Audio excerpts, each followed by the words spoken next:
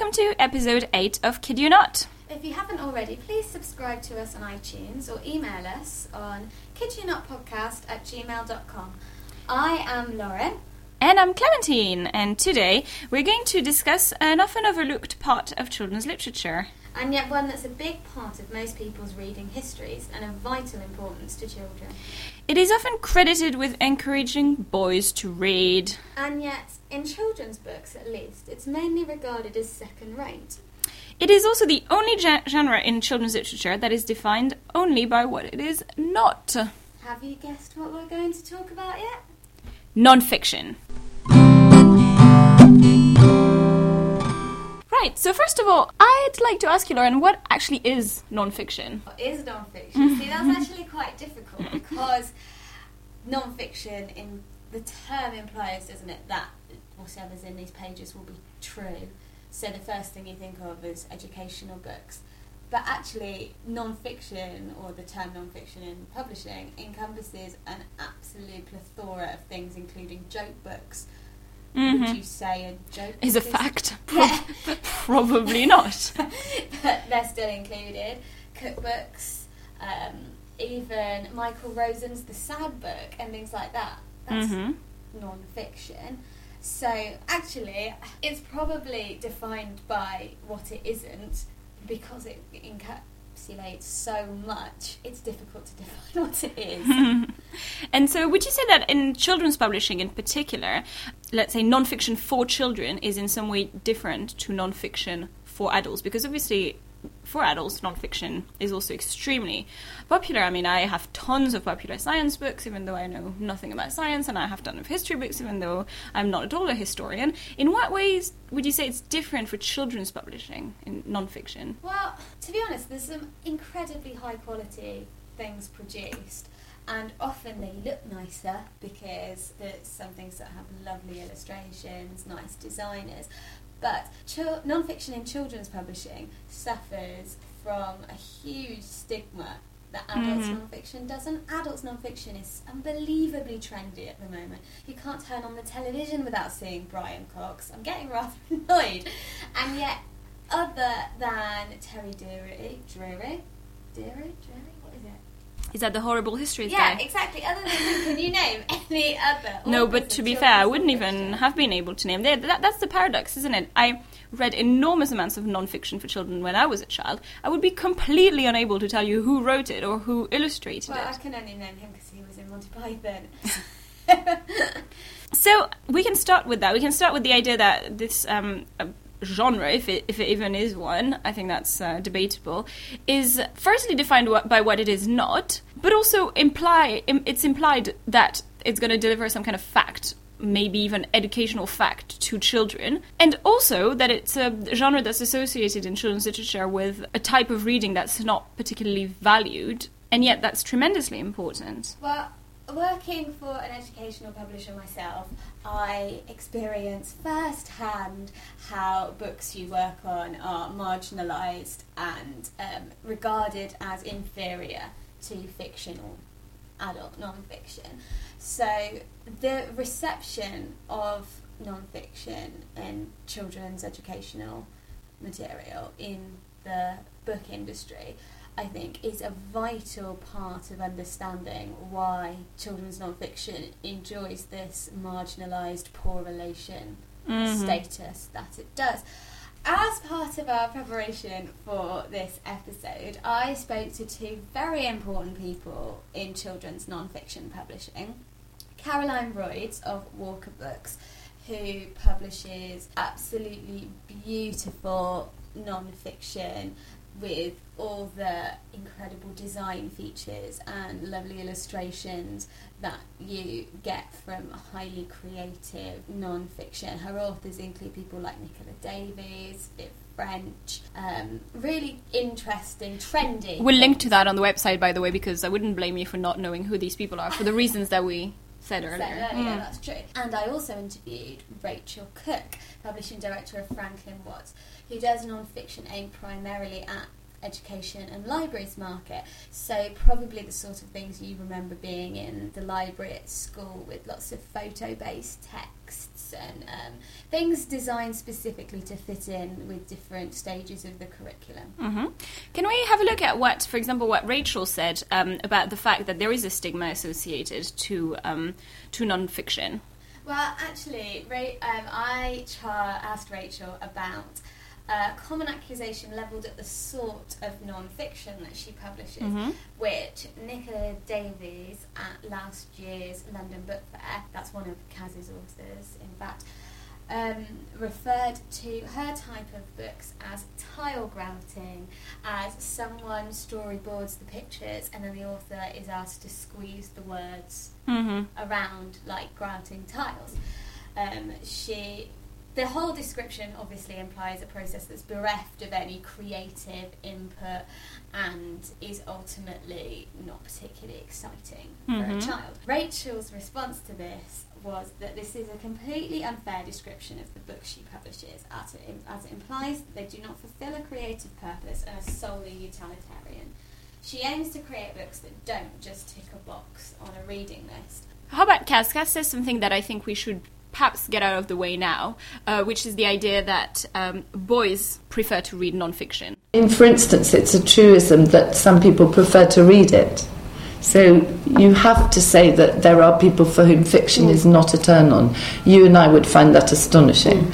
But, the truism is boys, of course. I do think that non-fiction can be incredibly useful in retaining a child's interest in reading, because when children start to lose interest in reading, it's often something about the concept of fiction that puts them off. It doesn't feel like it's relevant to them. It's so far removed from their lives. They know that it's not true. It's just not interesting. Whereas reading a biography, even though it's still a story, because it's grounded in their lives and something that is true, it gives it an appeal or a grounding that fiction just doesn't have for them. Rachel Cook describes non-fiction's ability to retain male readers as a bit of a cliche, but something that is anecdotally entirely accurate. Yeah, and I think it's fair to say that both of us read a lot of non-fiction when we were little, and we're very clearly girls, and maybe there is something as tiny bit sexist in the assumption that boys should prefer to read about real life, while girls, maybe might be able to project themselves more creatively into imaginative worlds. But actually, I think that it's a genre of children's literature that's read by both boys and girls, and that maybe it's particularly, we talk about boys particularly because boys read so much less fiction than girls, that it's quite striking to see how much non-fiction they devour. So maybe this is a nice opportunity to talk about what non-fiction offers that fiction doesn't. Yeah, and I think we need to be extremely careful with this because, so coming from a literary criticism perspective, what's quite interesting even about the term non-fiction is that it implies fact. Basically fact as opposed to fiction generally, so we could even call it fact literature, but the truth value of it, and we discussed the idea that it's literature about what is true, what is real. The truth value of it has to be very, very strongly interrogated for lots of different reasons. I think before we say what non-fiction can bring that fiction can't, I think it's important to note that children's literature is, we've talked about it many times, always subjected to conceptions of the world which are very often strongly ideological, so which are going to give ideas that are very political or socially constructed about the world. So obviously fiction is completely infused with this ideology, fiction for children, we've discussed it before. But I would say that actually non-fiction might even more sneakily be inhabited by these ideological conceptions of the world. A history book is never neutral. A history book for children, which presents itself as fact, might actually conceal very problematic visions of a country's perception of itself and perhaps completely condition ideas of national identity in children. Even science books, deciding who's going to discover what in science and what you're going to tell children about who discovered what is a highly, highly ideological decision. And I think it would be very wrong to think of non-fiction as factual literature for children and as perhaps neutral or objective literature for children. I think we have to really acknowledge the fact that it can be a very strong vector of ideology, perhaps even more so than fiction. And I'll conclude by saying that actually non-fiction is a very trendy field of study in the academic study of children's literature. I think lots of people are interested in it because its presentation as fact is all the more problematic. Well, a related point to that, because that is very well said, Claire, and I don't think I can really add anything meaningful. A related point is of another charge often levelled at children's non-fiction, or some children's non-fiction actually, is that in trying to select facts that are interesting to children, a grasp of the bigger picture is lost. Yeah, I think it's fair to say, although it might be completely conditioned by the adult, that children have a bit of an encyclopedic mind and they like to catalogue things. And I remember when I was little, I would read non-fiction books about dinosaurs and about cats. So these were my two favorite areas. And I knew all the species of dinosaurs and all the breeds of cats absolutely by heart. And I knew, there was something almost OCD about the way I compiled all the details I could find about the dinosaurs and about the cats. And I think that non-fiction plays quite a lot on this appetite that children seem to have for facts and for, compiling facts and learning things about the world. And when, if you subscribe to the idea that childhood is a sort of very, very active grabbing of information around, and that children just try to constantly integrate information and are very curious about all that. Maybe that's something that non-fiction offers that fiction can't, and that is this very, very specific compilation of knowledge about some particular subjects that children will be for some reason interested in. So dinosaurs, horses, Egyptology, football, things like that. Like, that would be the kind of things that you would expect, a 7-year-old to be able to tell you the names of all the astronauts who've, been on the moon. Which, oddly, are things we forget as adults, unless, obviously, we're obsessed with quizzes. Rachel Cook, that's the publishing director of Franklin Watts, she has some really interesting things to say about what she thinks non-fiction offers children that fiction can't. Other than information and facts, as you were just saying, she claims that it broadens perspectives and opens up a child's world, because a child can never visit Narnia, but they could go to Cambodia or America or Nigeria, anything like that. The child, although they can't visit Victorian England, they could go in a museum and flesh out their experience of the book from seeing things from that period. She called it a door into the rest of the world, which I think is very nice.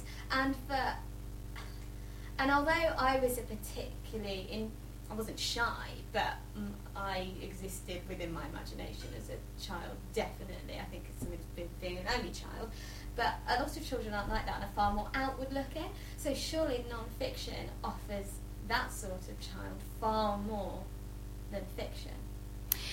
Yeah, I don't know. I would contest that to a degree, which is that, she's taken the one example, Narnia, that children can't go to. But when you think about it, many, many books of fiction for children will actually trigger in the child reader interest, personal, emotional involvement with other places, other people, and even if these people are imaginary, actually what fiction does is develop patterns of emotional responses to a certain type of attitude, for example, or a certain idea of the human condition.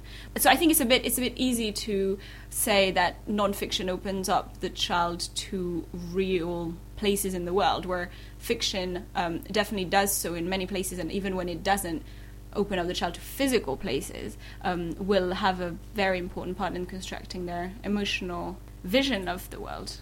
I think they do different types of things. I think they're both really valuable for education, but I think my point is that non-fiction offers a more tangible solution or education for children, and is much more easily navigable if they have something specific that they want to work through.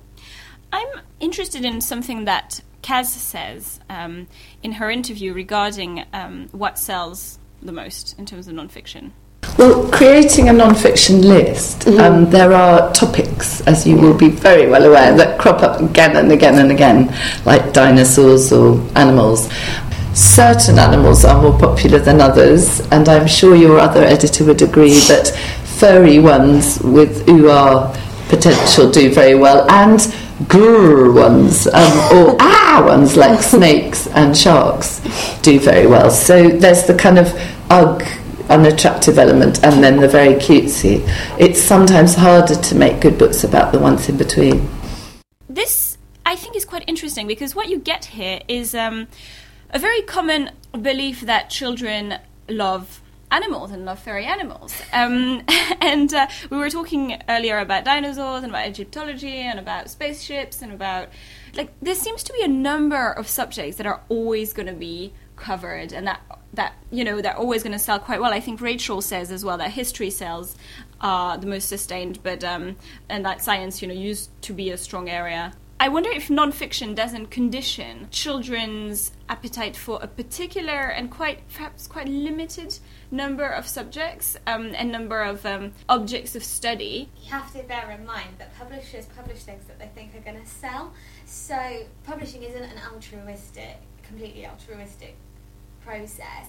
So if there are subjects that sell well time and time again, that we know children are going to be interested in and that they're going to want and that they're going to treasure. Okay, I'm going to stop you here, because I think that's an interesting idea that you said, that children are going to be interested in and are going to treasure, etc. I think what transpires here is a conception of the child reader, a conception of children as loving animals, as, you know, interested in a certain number of things. But it's always a chicken and egg problem, isn't it? Are children interested in animals and therefore we give them books about animals? Or is it because we give them books about animals that they're interested in animals? Well, interestingly, Kaz also said she publishes the more creative, again in inverted commas, non-fiction to Rachel's educational or more educational non-fiction. But she said that her authors, this is in direct contrast to how most non-fiction is commissioned, I would like to point this out, but she pointed out that her authors decide what to write about. So it is an adult making that decision, but in this case they just write about what they're interested in and carry on. So Nicola Davis writes predominantly about biology, but she writes anything and everything within that category. She's written a book about different types of animal poo for very young readers, and a really good book actually, on Gaia theory for teenagers who want to learn more about climate change and the environment. But that's another interesting one, obviously, because the prescriptive dimension of adults writing about the environment for children is quite interesting and quite problematic as well. Like the whole spate of books about global warming can be seen to an extent as being quite prescriptive for the child. Okay, you should read this one though, it's good, it doesn't feel prescriptive. But in general, non-fiction, the publishing process is completely different. The publisher themselves will decide they want a book about going shopping with mum or whatever, and approach a writer to do that. So, or the writer will just prepare a proposal and submit that. Usually in non-fiction, there's actually far more creative power from the publisher than there is. Right, so this sort of takes out the stigma of non-fiction. I mean, hopefully there will be one day when artists and authors of non-fiction will be considered to be as, you know, talented, as creative, and as good for children, between inverted commas, as fiction writers. Do you think that can never happen? Do you know, I'm not sure that it will ever happen in print. There's too much of a stigma for children's non-fiction. The amount of space devoted to it in bookshops is tiny, tiny, tiny. And as you say, it's a chicken and egg situation, because if there's not more space devoted to it, parents don't even see it. But from a publishing perspective, I do think there are huge opportunities afforded to writers of non-fiction on the digital sphere that do not exist within the printed form, because there's a lot of the concepts behind ebooks and apps that make infinitely more sense for non-fiction proposals than fiction. The publishing company that I work for has done some really, really interesting things with digital products, and it's because the propositions behind them actually work better than something printed. Mm-hmm. They are engaging, it's more convenient, and I think digital offers a wealth of possibilities for a writer that were completely unheard of before. I don't know if anyone has come across it, but there is an app with beautiful illustrations by Dave McKean called The Magic of Reality, which is all about biology. By Richard Dawkins. Sorry, probably the most important part there. But it's definitely a book. I defy anyone to read it and say that it's not a book. But it does the most incredible things, and with these beautiful illustrations and designs. So concretely, you have it on the iPad, and then what happens with it? It's like, there's words on the page, Mm-hmm. but there's illustrations that you can move and change when the words stay static. There's different exercises or games that open up from a text. So my favourite one is all about breeding frogs. You breed some frogs to try and get them to have long legs, so that by the time you get to the 6th generation, can they escape the snake? Oh, as a French person, I very strongly approve of this attempt to breed frogs with longer legs. But it's absolutely brilliant. You can see immediately why it's an app, why it isn't a printed book, and also why it's still a book. That's really important and interesting, I think, when, as we are entering a very, very digital age now with children who can, use an iPad from even before they can read. And definitely, I think that's something that non-fiction can offer, that fiction might struggle to offer, and perhaps fiction might struggle perhaps because it is so well defined, whereas non-fiction might here benefit from the fluidity of its name. Actually, let's get a bit further into this idea of fluidity. Sometimes it's quite difficult to tell if you're reading fiction or non-fiction, and I think maybe we can finish this discussion by talking about one example of a book which hovers, I think, in the margins of non-fiction and fiction, and that's The Sad Book by Michael Rosen, illustrated by Quentin Blake, which is one of the most beautiful children's books I think ever written, which is basically tells the story of Michael Rosen, who unfortunately lost his son to meningitis when he was about 18. Is that right?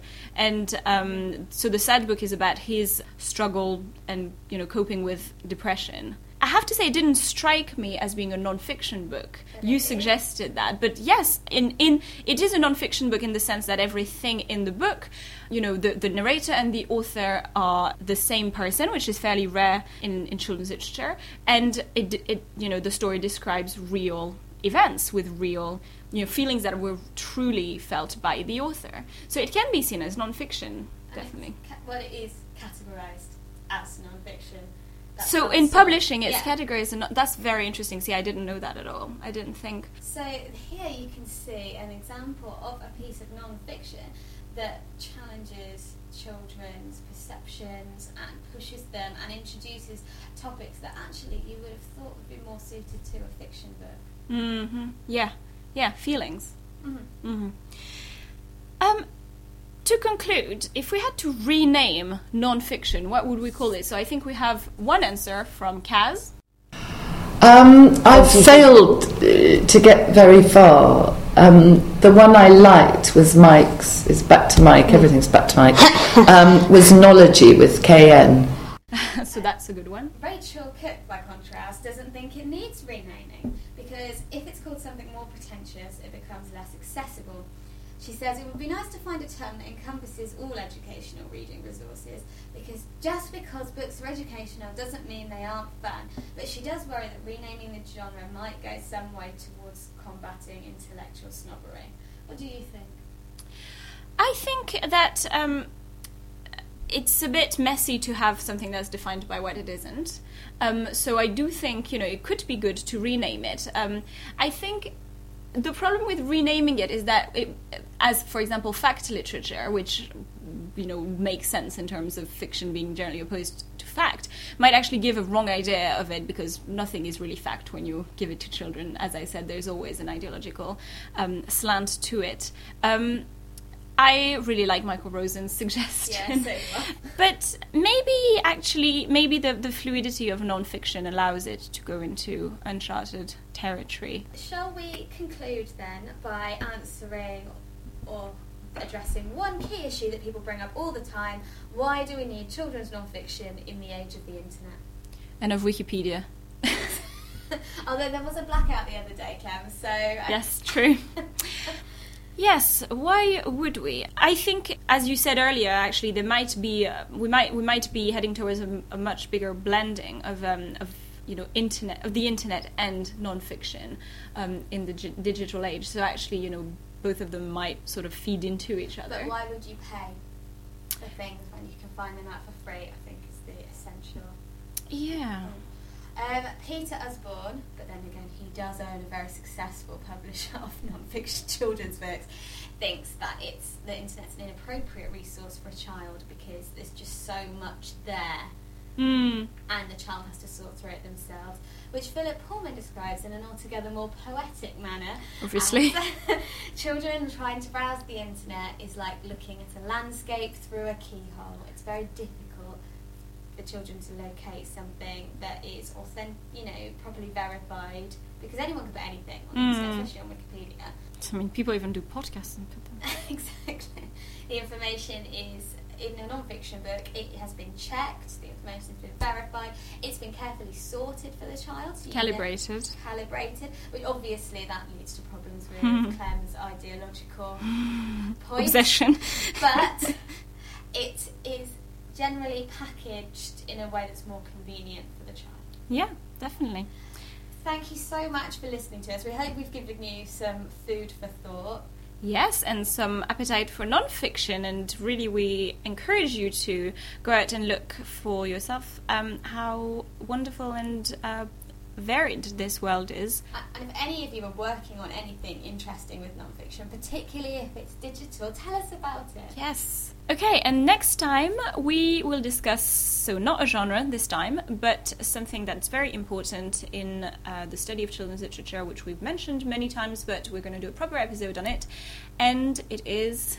something I'm very sceptical about being able to fit into half an hour, but we'll try, won't we? It's ideology. Ideology in children's literature, ideology and children's literature, and first of all, what ideology even means. So, see you next time for a very interesting episode, obviously. And in the meantime, go to our website, kidyouNotPodcast.com, and subscribe to us on iTunes. Yes! And follow us on Twitter at kidyouNotPod. Bye! Bye!